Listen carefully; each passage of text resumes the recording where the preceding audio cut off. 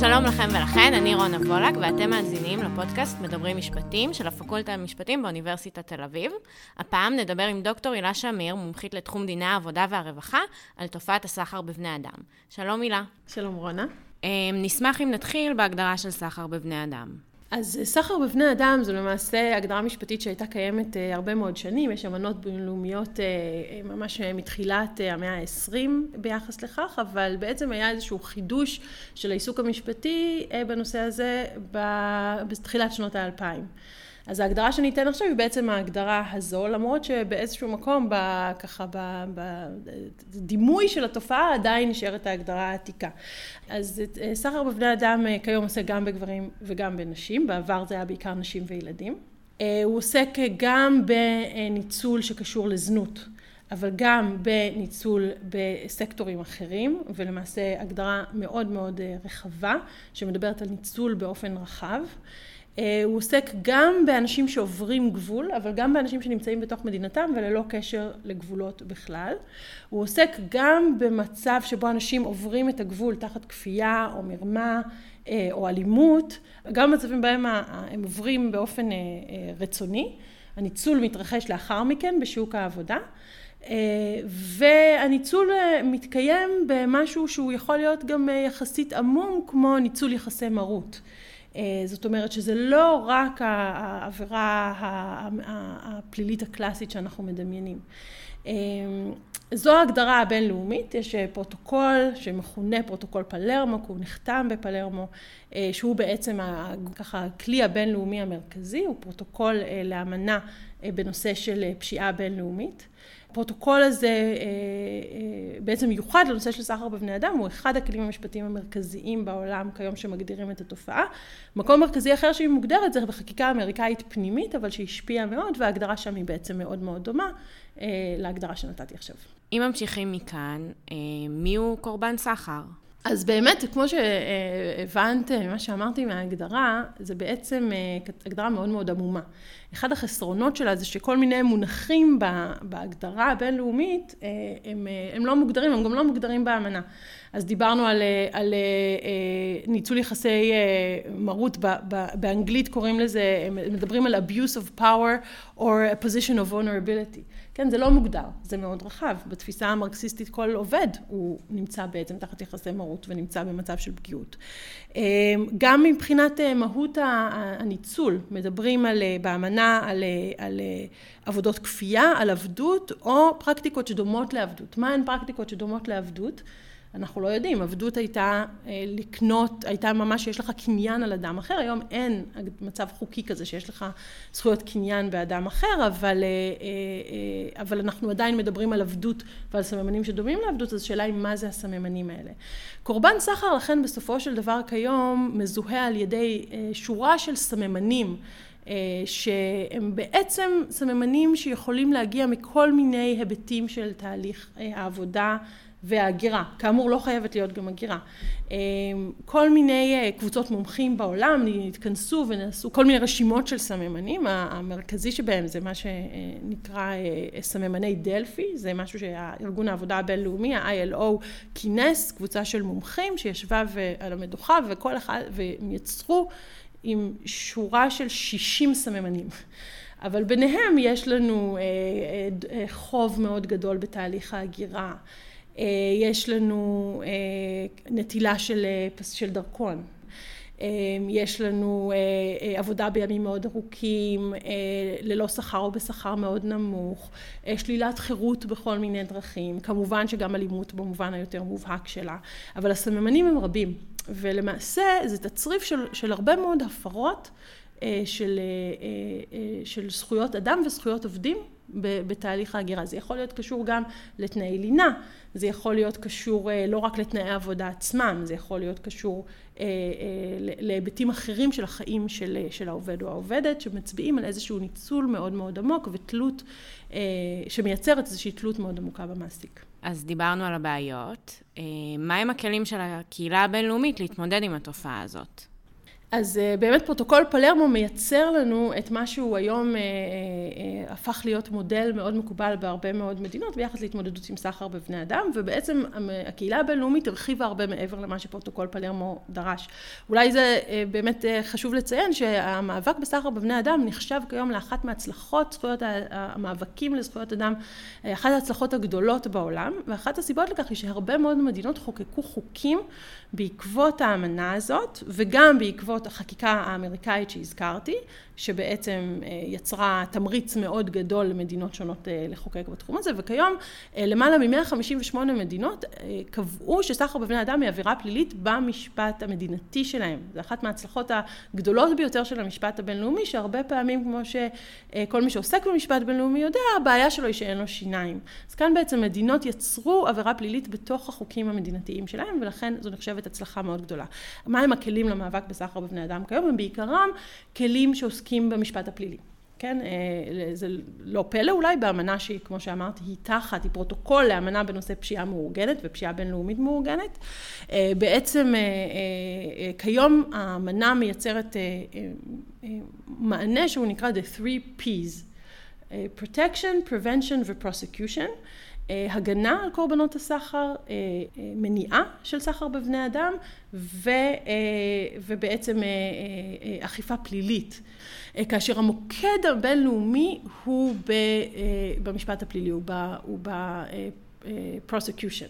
וכאשר אנחנו מדברים על זה שזה המוקד הוא גם עדיין בתעשיית המין. זאת אומרת, למרות שההגדרה של עבירת סחר בבני אדם היא הרבה יותר רחבה מהנושא של זנות, היום למעשה עדיין אנחנו רואים את המשקעים של האמנות המוקדמות בנושא סחר בבני אדם, שעסקו בעיקר בנושא של זנות. ובאמת מספרים מתוך דוח המדינה האמריקאי, מראים לנו שבשנת 2016 למשל, בכל העולם, היו רק 14,897 תיקים שנפתחו, prosecutions, כן, תיקי תביעה שנפתחו כנגד סוחרים, מתוכם רק 1,038 ביחס לקורבנות סחר שאינם בתעשיית המין, שאינם קשורים לזנות. זאת אומרת, המספרים ביחס למה שאינו זנות הוא עדיין מאוד מאוד זניח, וזה למרות שהמחקר בתחום מלמד שרוב הסחר בבני אדם בעולם מתבצע בסקטורים אחרים. זאת אומרת, תעשיית המין היא עדיין מרכזית בניצול שלה, אבל מחקר של ה-ILO מ-2012 מלמד שלפחות ביחס לסחר בבני אדם של בגירים, רק 22% מהסחר בבני אדם קשור לזנות, בעוד ש-68% קשור לעבודה בסקטורים אחרים, ו10% זה איזושהי קטגוריה אחרת של נטילת איברים וכיוצא בזה. זאת אומרת, הרוב המכריע הוא עבודה בסקטורים שאינם זנות, ועדיין אנחנו רואים שמרכז האכיפה הוא זנות. אז המענה שניתן כיום הוא בעיקר מענה משפט פלילי. עם זאת, לצידו התפתח מענה של זכויות אדם, שהוא מענה שבעצם האמנה לא מחייבת את המדינות לפעול לגביו, אבל חברה אזרחית מאוד אקטיבית בעצם ברחבי העולם יצרה מערך של הגנה לקורבנות סחר. נקודת השיא שלו היא בדרך כלל מקלטים לקורבנות סחר. מדינות מוכנות לקחת אחריות הרבה יותר רחבה ממה שהן מוכנות לקחת לעוולות שנעשות ביחס למהגרים אחרים, וכאשר מדובר במישהו שמזוהה כקורבן סחר בבני אדם, יש לו אפשרות לשהות במקלט, או יש לה אפשרות, זה בעיקר נשים, אבל בישראל יש שניים, יש את אטלס ומעגן, אחד לנשים ואחד לגברים, ושם הם מקבלים איזשהו מערך של סיוע ותמיכה מאוד, מאוד משמעותי. זה עדיין מגיע למספרים מאוד מאוד קטנים, בעשור האחרון היו שם רק כמה מאות בודדים. אז אנשים שהם מהגרי עבודה נכנסים למקלטים האלה, הם עונים על הקטגוריה של קורבן סחר בקרב המקלטים הללו?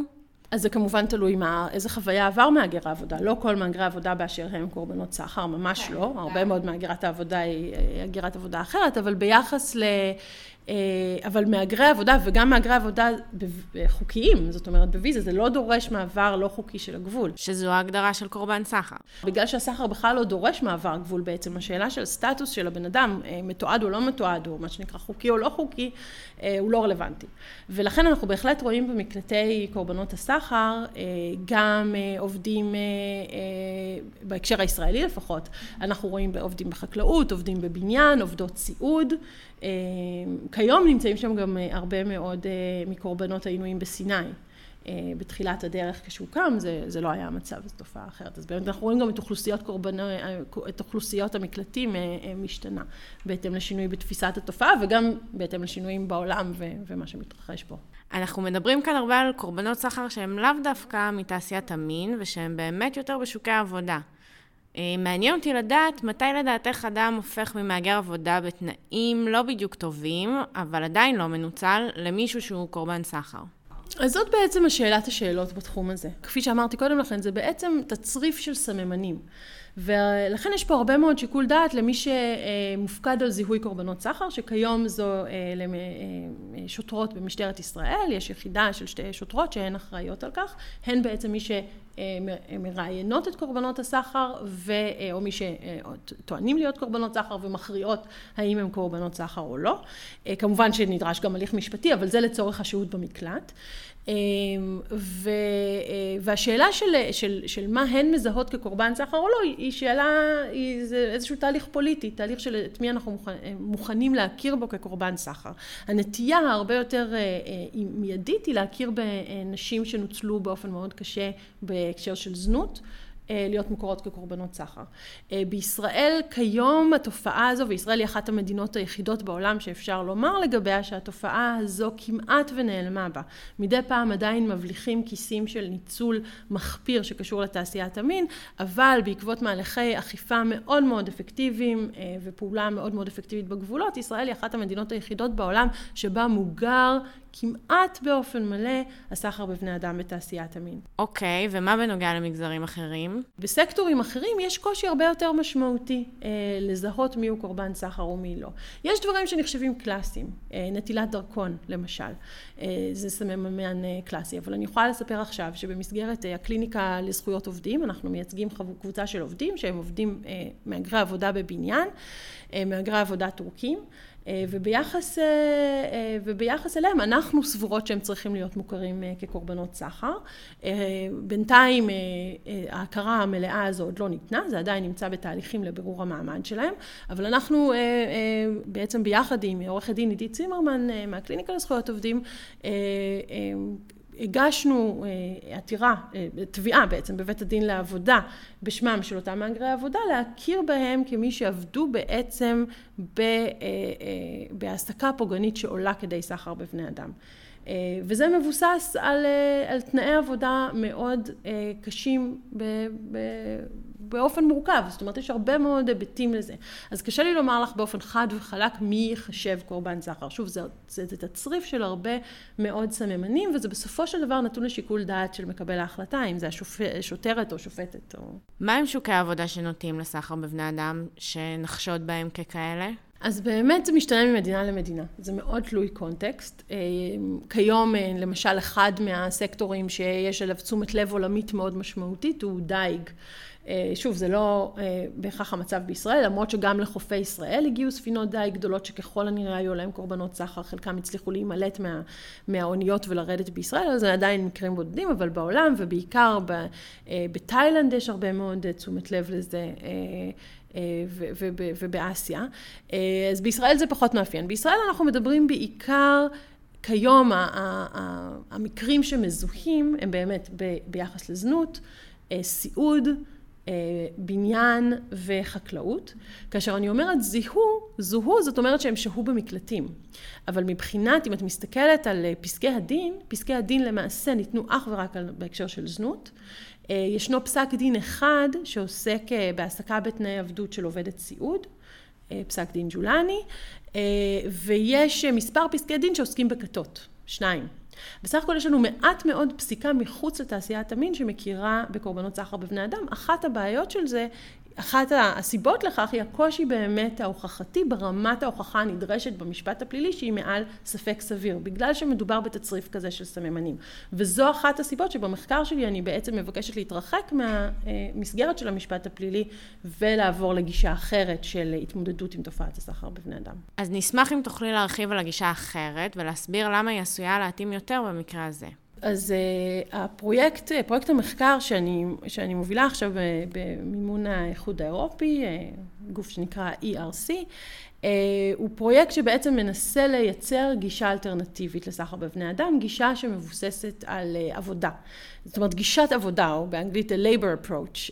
הכוונה כאן היא באמת לראות את התופעה הזו כתופעה שהיא בראש ובראשונה תופעה של שוק העבודה, של ניצול מאוד חריף בשוק העבודה, ולכן לנסות להתמודד איתה בכלים שמתמודדים עם אלמנטים שוקיים, שהם גם מדיני העבודה הקלאסיים, אבל גם בעצם חשיבה שמתייחסת לפערי הכוחות בין עובדים למעסיקים, או במקרה הזה בין עובדים לגורמים אחרים בתעשיית ההגירה גם, בגלל שאנחנו מדברים על תיווך וגיוס של עובדים גם כן.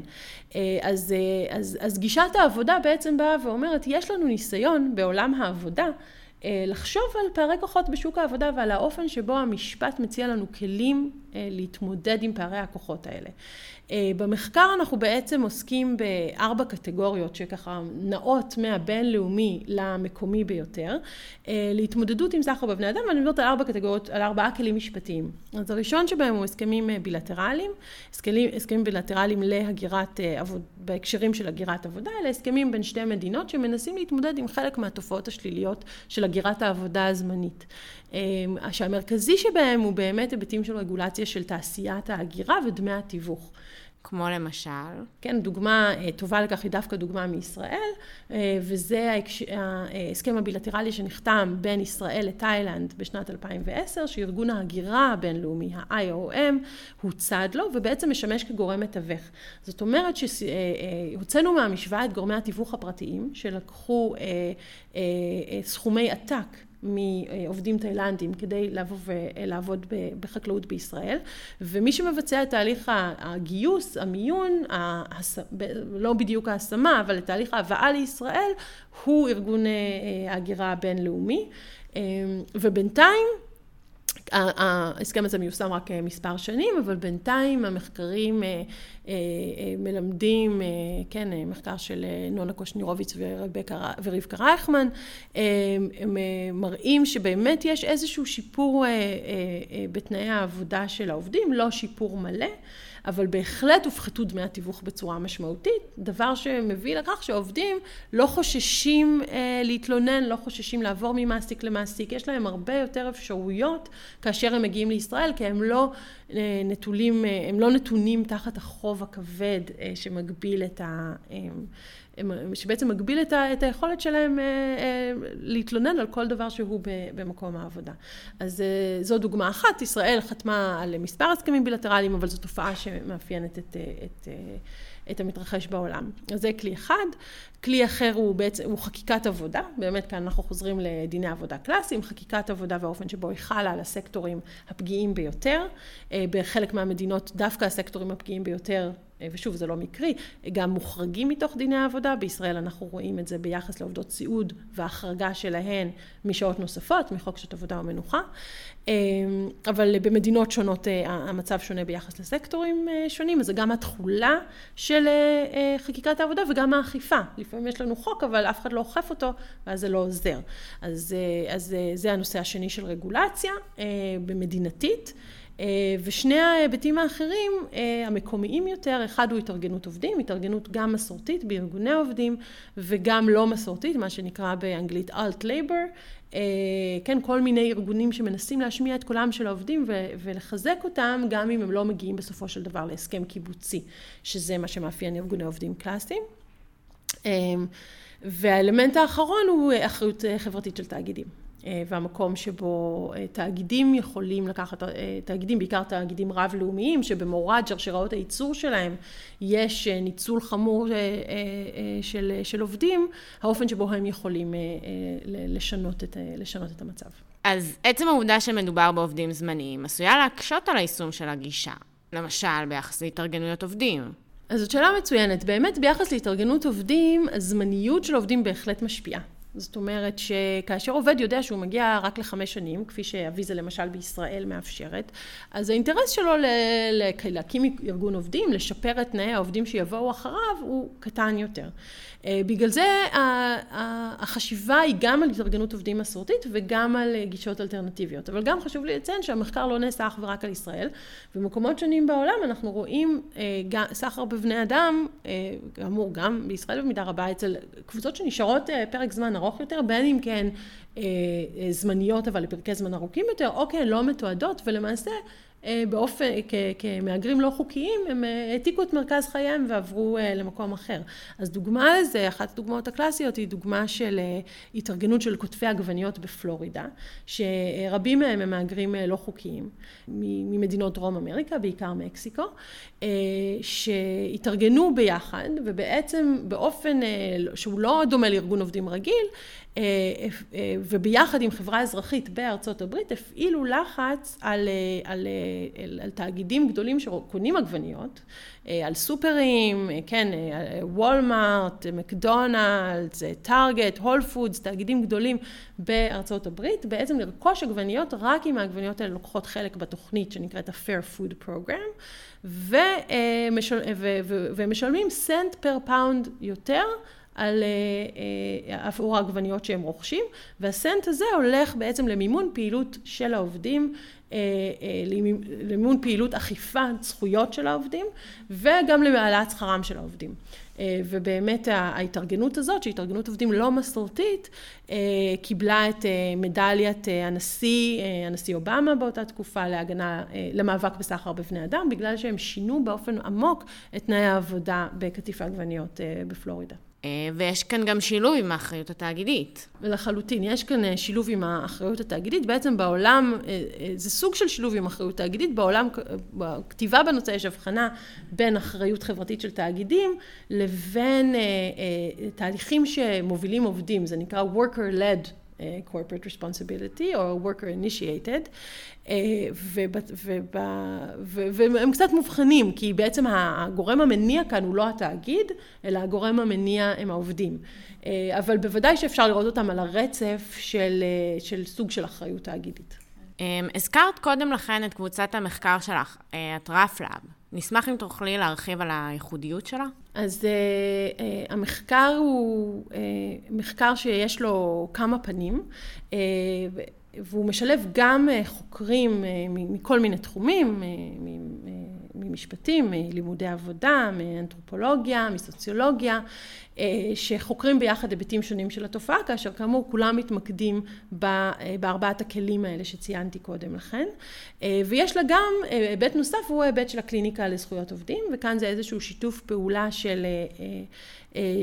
של הקליניקה לזכויות עובדים באוניברסיטת תל אביב עם המחקר, כאשר הקליניקה משמשת כמעין מעבדה לקידום גישת עבודה לסחר בבני אדם. אז כפי שהזכרתי קודם, יש לנו תיק למשל, בו אנחנו לראשונה מעלות טענה של סחר בבני אדם בבית הדין לעבודה, ערכאה שעד כה לא דנה בנושא, אבל אנחנו בעצם תוקפים שם את הנושא מכל מיני היבטים. יש לנו פרויקט כיום ביחס לעובדי בניין סינים, והפקה של איזשהו סרטון זכויות, מתוך כוונה להניע גם איזשהו תהליכים פנים קהילתיים עם איזושהי קהילה שאנחנו עובדים איתה.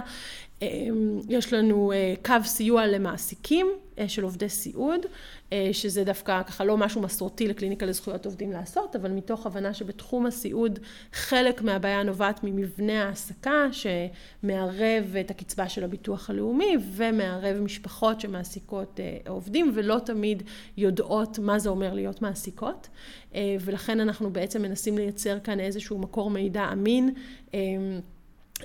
על מנת לסייע לאנשים שבאמת נמצאים במצוקה כשהם צריכים להעסיק עובדת סיעוד ולא יודעים איך לעשות את זה, ובמטרה לתת להם מידע מהימן ואמין. ואנחנו מגששים ככה בעוד כל מיני כיוונים, גם ביחס לקידום זכויות של מהגרות עבודה בחקלאות, שנמצאות במצב קצת שונה ממהגרי העבודה, בכל מיני היבטים. זה גם משהו שאנחנו ככה מתחילות לעבוד עליו, ויש לנו עוד כל מיני מחשבות בכיוונים של התארגנות עובדים. אנחנו בין היתר מלוות התארגנות של עובדות מין הראשונה בישראל, שהולכות להירשם כעמותה בתקופה הקרובה, והקליניקה קליניקה מלווה אותם בתהליך הרישום כעמותה, והכל בעצם במסגרת ניסיונות לקדם גישת עבודה לסחר בבני אדם בישראל. דוקטור הילה שמיר, תודה רבה. תודה רבה לכם. זה היה פרק נוסף בפודקאסט מדברים משפטים של אוניברסיטת תל אביב. תודה שהאזנתם והאזנתן. נשתמע בפודקאסט הבא.